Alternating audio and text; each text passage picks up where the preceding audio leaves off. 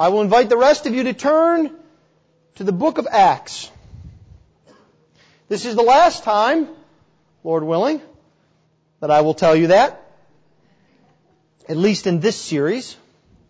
As we turn now to the book of Acts, chapter 28. This is the final chapter in a long version, a long journey. And so now let us give attention to the reading of God's holy and inerrant word. Acts chapter 28.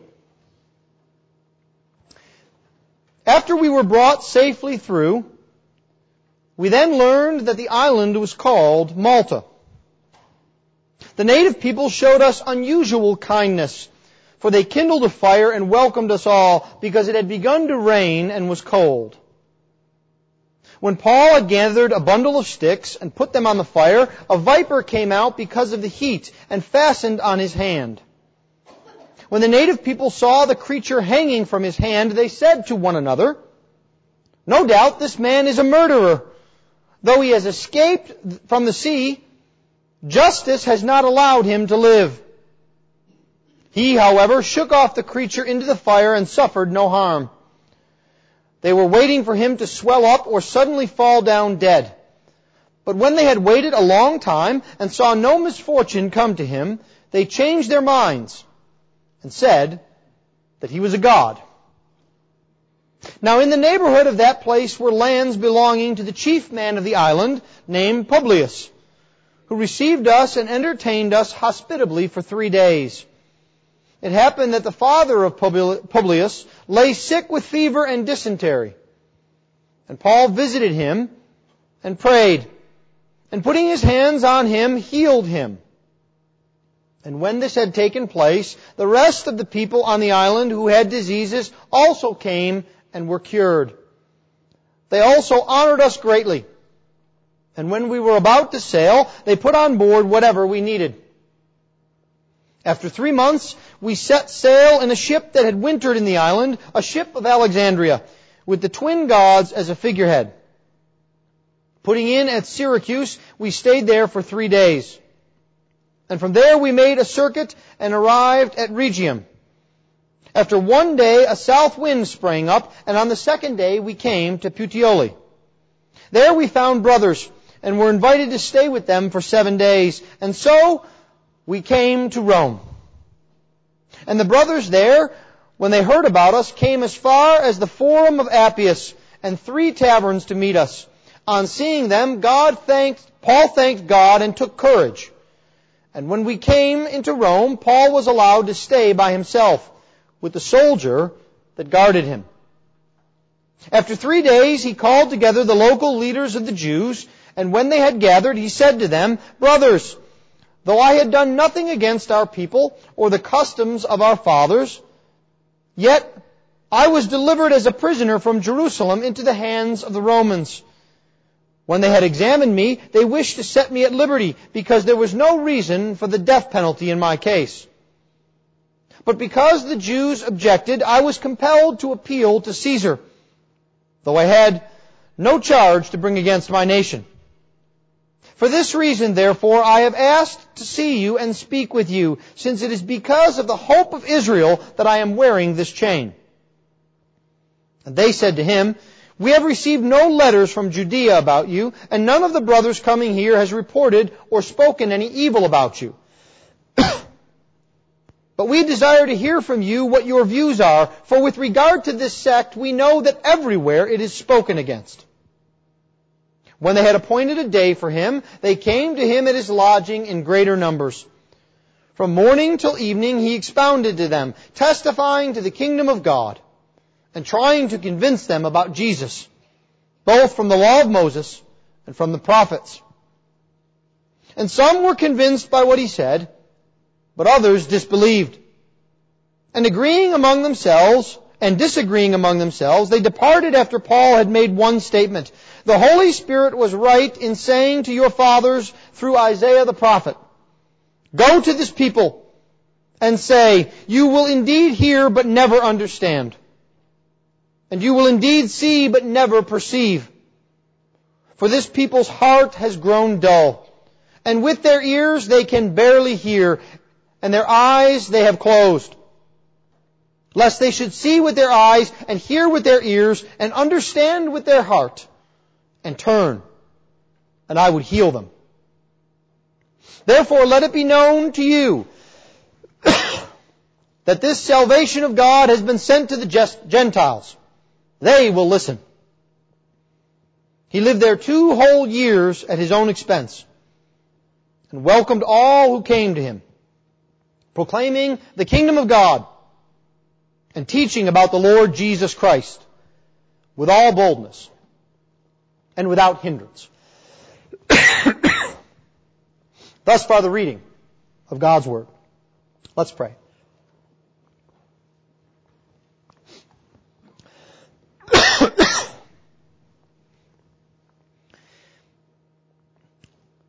Father, we ask that by your Holy Spirit, you would attend our way. Lord, we ask you would be with us, that you would teach us from your word, that we might be changed, and that as a result, through us, you might change the world. We ask all this in Christ's name. Amen. Well, it has been some time now that we have been in the book of Acts. For those of you who are keeping score, we are in our 15th month in the book of Acts. This is our 53rd sermon. And it is a large and expansive book. We have been going rather quickly. I noticed just looking at some other preachers, for example, John MacArthur, who some of you may know, preached 103 sermons on Acts. So we got through it in roughly half the time. But when you take a long book like Acts, 28 chapters with so many various stories, Acts can almost be broken down into 2 parts. One is the story of Peter and his mission, and the second is the story of Paul and his. One of the things that can happen is we lose sight of the big picture of the book. Why did Luke write this book? Why did he write his 2nd volume? This morning we have an opportunity as we look at chapter 28 to see the greater purpose of Acts. To see the theme of Acts in the midst and through all of these stories, all of these texts that we have been looking at.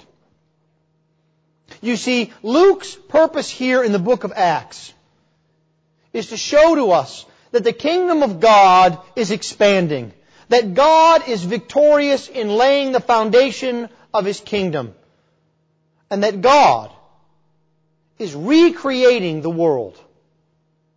This is the beginning of the story of the church. It is a story that we do not just observe. It is a story, Christian, that we live right now. As we see the kingdom built around us, as we participate in the grace of the Lord Jesus Christ. And so what I would like us to see this morning are 3 things from this text that are also 3 themes that run throughout the book of Acts. The first is that God keeps His promises. This is something that we need to remember every day, every hour. God keeps His promises. And then secondly, we will see that God builds His kingdom. This is a work that the Lord does, and the kingdom is His, not ours. Thirdly and finally, we will see that God's means is His Word. That God builds His kingdom, and the primary means of the growth of the kingdom of God is the Word of God. God keeps His promises, God builds His kingdom, and God's means is His Word. Well, let's begin then by looking at the beginning of chapter 28 to the end of chapter 27. You will recall that the original Bible texts were not books with pages. They did not have chapters with big numbers in the front of them. They were written consecutively on a scroll that you would unroll. with no space not only for chapters, but even often for words. Letters run together. This is important because chapter 28 begins with an echo of chapter 27. It's an intentional repeat. God keeps His promises because, first of all, God does not forget. Do you have experience with forgetfulness? Do you have experience with others' forgetfulness? It has gotten so for me that I have gotten into a habit, especially on a busy Sunday when someone asks me something or wants to give me something, my immediate response is, please send me an email. That way I'll have a record of it and I'll remember, because I forget. I promise my children things and then I forget and the time goes by. I promise my wife things and then I forget and the time goes by. I say to myself I will do things, but I forget. Maybe you have experienced this as well. And you see, sometimes I think we take that human characteristic and we place it upon God. We think that God forgets who we are. That God forgets about our problems. How can God be concerned about my underemployment when there are wars going on? When there are Christians being persecuted? When there are churches to be planted? We think God can easily forget about us. We can slide through the cracks. But this passage here reminds us of this. Notice how it begins. After we were brought safely through. Now I want you to look up one verse to verse 44 of chapter 27. And so it was that all were brought safely to land. Why does Luke do this? Why does he repeat safely twice so close to one another? Remember, there's no big chapter 28 number between these verses in your original Bible. What is going on here? I think that there is a bit of an excitement in Luke. Luke is excited that they have finally arrived safe. That the end is in sight. That all of the buildup is about to come to a conclusion. Finally, they're almost at Rome. They've gone through everything. Unjust accusations. Flight by night on horseback. From shore to shore. From shipwreck to land. And now we're safe. We're almost there. God has taken care of them. We see this even in the people that come up and speak to them. They come into Malta. Now imagine this in your mind's eye. You have been tossed by the sea for 2 weeks. You've barely been able to keep down any food. You're probably battered by the wind and the sun. And then to top it all off, your ship is wrecked. And then you float on a plank of wood or swim for your life to the seashore. And you finally get there, you claw up on the beach. And this is not like a movie. You see, in the movie, in Robinson Crusoe's movie, what would happen is you would get up and the sun would be shining and you would be dried off and you'd find a coconut and you would be ready to eat. But here you get up on the beach and guess what happens? In the 45-degree weather, that's what it would be like here in Malta, it begins to rain. Now imagine how discouraged you would be. You've just survived and now rain comes on you. How miserable can it get? But the Lord is aware of the needs of Paul and the others because He brings unbelievers, pagans we would say, from Malta to come up to them and to show kindness. And Luke puts it in a very understated way. In verse 2 we see, our translation says, they showed us unusual kindness. Luke actually says, no ordinary kindness. They came and they lit a fire. Now, get into the story here.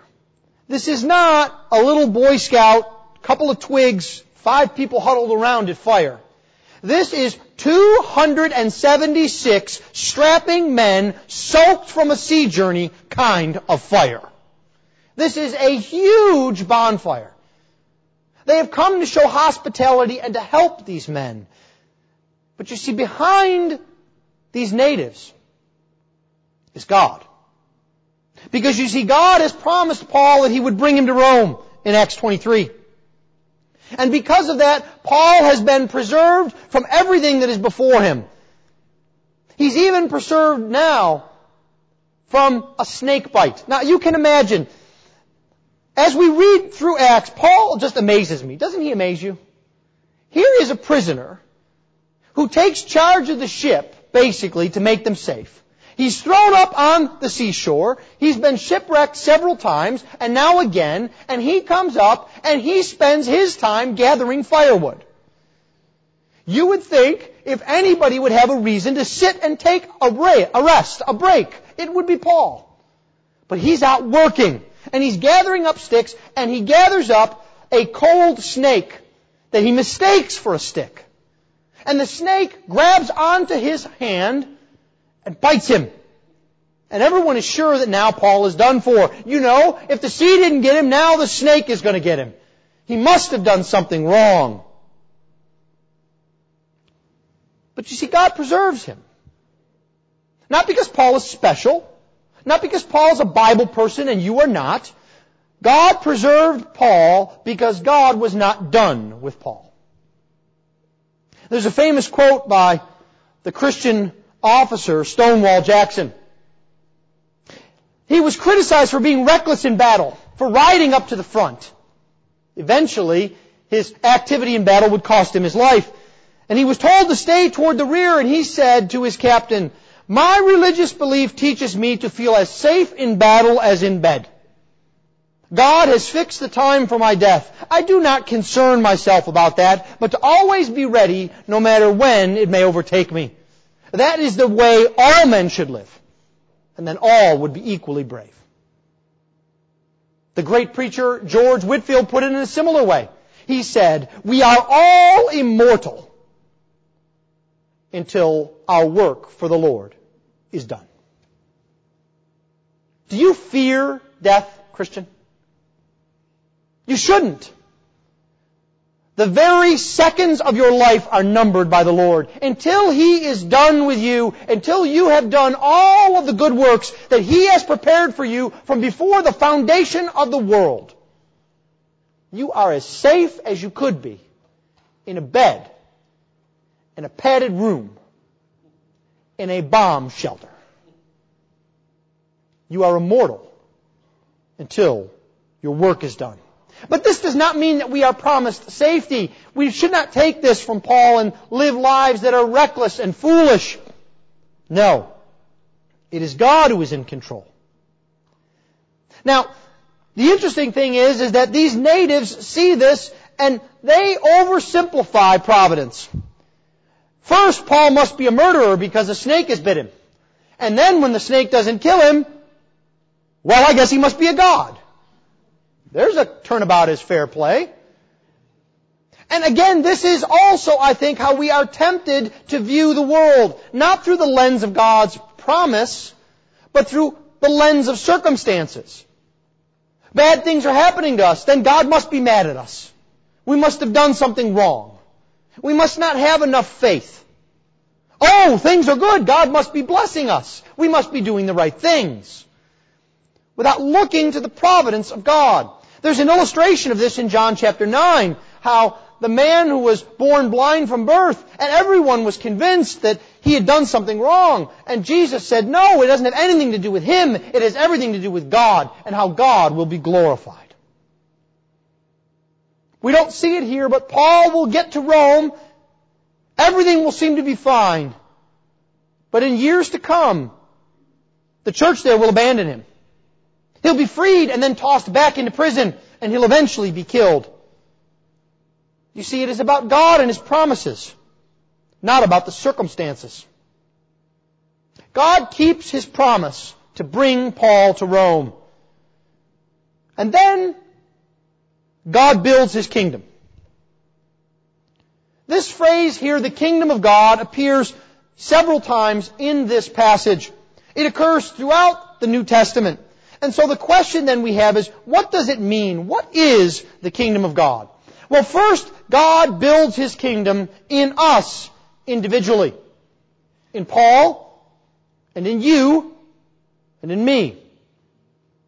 And the main way in which God builds His kingdom through us is through suffering. If we think about it, this is the story of the apostles. Every apostle meets an untimely death. The only one who lives to a ripe old age, John, gets the great blessing of imprisonment and persecution. Paul is beheaded. Peter is crucified upside down. Matthew is martyred.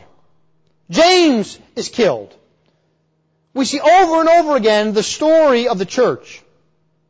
The story of Christians is to suffer. Now, why is this? Well, I think first we need to realize that it is the nature of the world that we are in.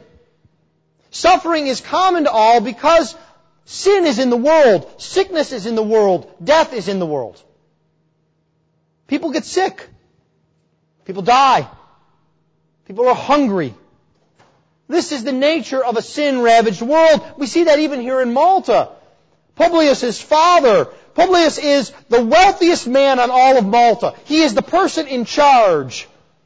Rome has placed him. He is the first man.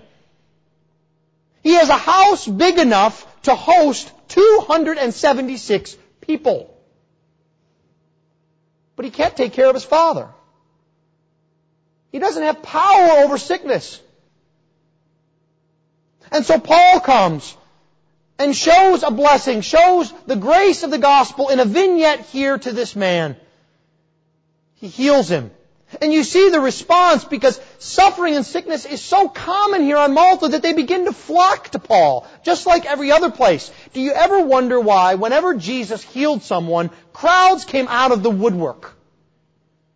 It's because everyone has suffering. It's one of the costs of sin. It's also why it is such great folly to associate Christianity, faith in Christ, with health and wealth. Christians are not given a pass on suffering. And those who preach and teach that are just setting people up to be disappointed and to be disappointed in God. I'm not here to tell you today that you will have the best life you could ever have if you have Jesus. I will not promise you a new car. I will not promise you a bigger house. I will not promise you more children, better grades. But with Jesus, you get Christ. You get all of the promises of God in Jesus are yea and amen. That is enough. We also sometimes need a bit of a mid-course correction. Some of you have GPSs in your car. Some of you, perhaps like me, know where you're going, or you don't know where you're going, but your wife is sitting next to you and she knows where she's going. And the GPS is sure you are supposed to turn here. And your wife says, no, don't do that. Just go straight. Really? Okay. And then for about the next half a mile, you get, please make a U-turn as soon as possible. Please turn here and get back on that road that I told you to go to before. Sometimes I think they're going to add a nagging voice to the GPS to really get you across. And the person sitting next to you is patiently saying, no, go right ahead. I know what I'm doing. Right? The GPS is constantly trying to correct your course. Well, that's what God needs to do to us at times, except for God, unlike a GPS, is infallible. You see, sometimes we need a course correction. We are headed off in a path of great suffering. We are headed off in a path of destruction of our families, our souls, and God sends suffering into our lives to bring us back on course. That's the good part of suffering. I have friends who live in Ohio. Some of you may have seen the prayer request that came out. This is a wonderful story. They were young people in our church. We watched them grow up, 2 families, and eventually they got married. Husband and wife. And the wife went into labor 6 weeks early. She had to have an emergency C-section, and this is dangerous, and perhaps people are sitting there wondering, why would this happen? Why couldn't God allow this child to go to term? But it was in the midst of this emergency C-section that the doctors noticed a problem with her intestines. And they had to perform emergency surgery to save her life. Sometimes God brings sadness and brokenness into our life to bring us back on the course in which He would have us. Sometimes we need correction from God. A third thing that suffering brings to us is oftentimes we simply need to be reminded that we must exercise faith in Jesus. We need to live out our faith in Jesus Christ. You see, Paul could have been angry about this snake. He could have sat down, stomped the ground, and said, what in the world is going on here? Why did God send this snake to bite me after all of this? But you see, Paul had learned through all of his suffering something that he will write in just months to come here from this text. He'll write these words in Philippians 4:11, that in whatsoever circumstances I am, I have learned to be content. You see, suffering was the crucible that God used to grow the faith of even one such as Paul in his Savior. Can you walk today where Jesus leads?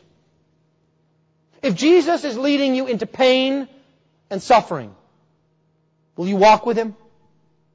Like a child, will you grip His hand tightly, even if it's dark?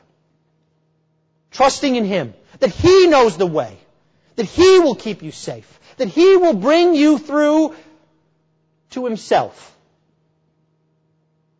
This is oftentimes how God grows His kingdom in us. He also grows His kingdom in us in a way in which we enjoy more, and that is through encouragement. Look at Paul here in verse 14. There, when they get to Puteoli, they found brothers and were invited to stay with them for 7 days, and so we came to Rome. And the brothers there, when they heard about us, came as far as the Forum of Appius and 3 taverns to meet us. On seeing them, Paul thanked God and took courage. Paul finally arrives here, and you can see the excitement that Luke has. And he's encouraged by the church. 7 days he spends with the church. He's finally where he wanted to be, and the church comes all the way out to meet him. And you can imagine, they're telling stories and talking about conversions and how people are growing and how children are growing up in the church and how God, through the gospel of His Son, is changing the world around them. And Paul just takes a moment. Perhaps you've done this as well. I can imagine in my mind's eye they're talking and Paul gets quiet for a minute and maybe he looks up wistfully or closes his eyes. And he thanks the Lord for all that He has done with him. It's been a whirlwind of a journey for Paul, hasn't it? From murderer to missionary. From Jerusalem to Rome. All that God has done in Paul's life has been building up the kingdom of God in Paul, and Paul cannot contain his thankfulness. It produces thankfulness in the Christian. Are you a thankful person? You know, there's a saying that asks whether you are a glass half full or a glass half empty kind of person. The Christian should be neither.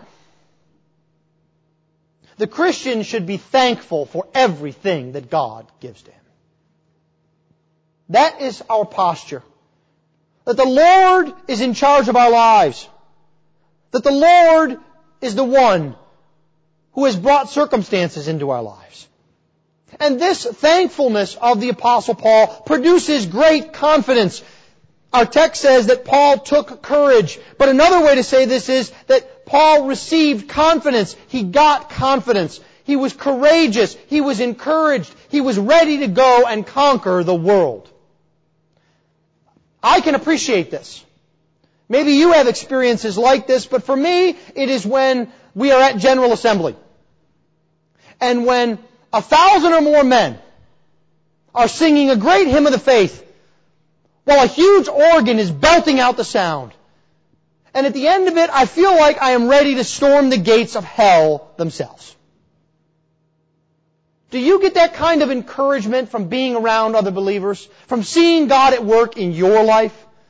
Take courage, Christian. God is building up His kingdom in you.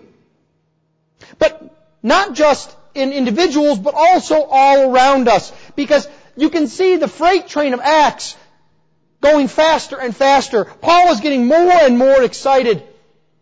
Luke is describing this in a quicker pace.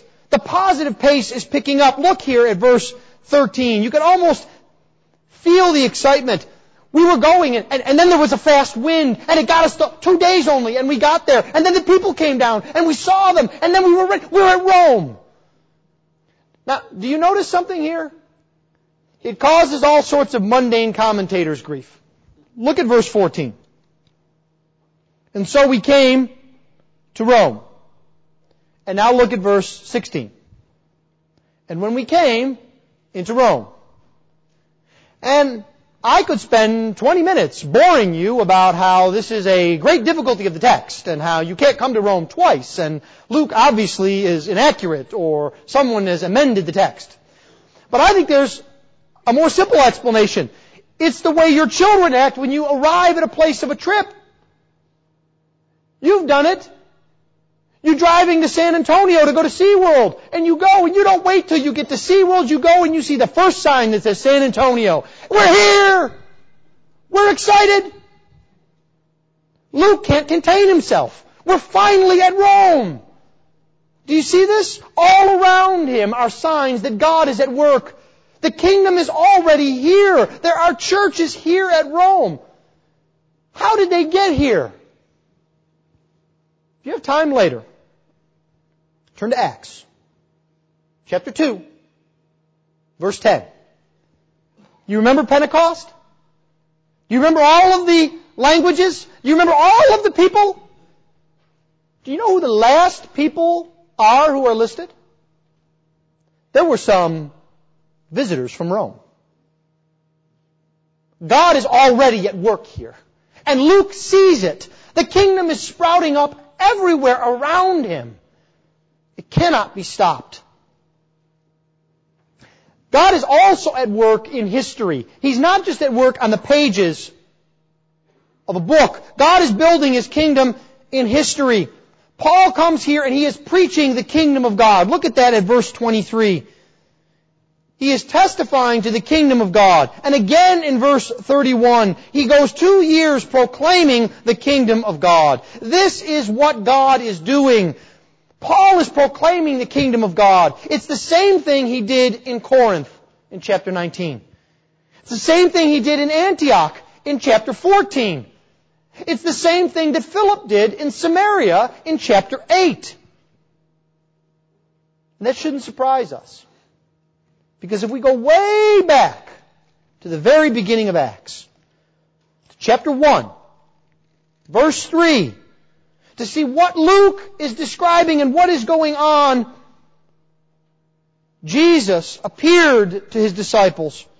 And for 40 days He spoke to them about, guess what? The kingdom of God. God is at work building His kingdom from then until now. Because this is God's purpose. So often we get confused. We are so grateful and thankful for what God has done for us that we think we are the focus. Whether it is us individually and the forgiveness of our sins, or our church, or even the church at large. But the purpose of God, the main focus of God, is not you and me. We are a gracious and blessed byproduct. The purpose of God is reestablishing His reign over His creation, redeeming a people for Himself who will sing His praises forever. That is God's purpose. And you see, That's Luke's purpose too here in this book. Do you notice how Acts ends? It's very odd. We don't get the end of the story, do we? What happens to Paul?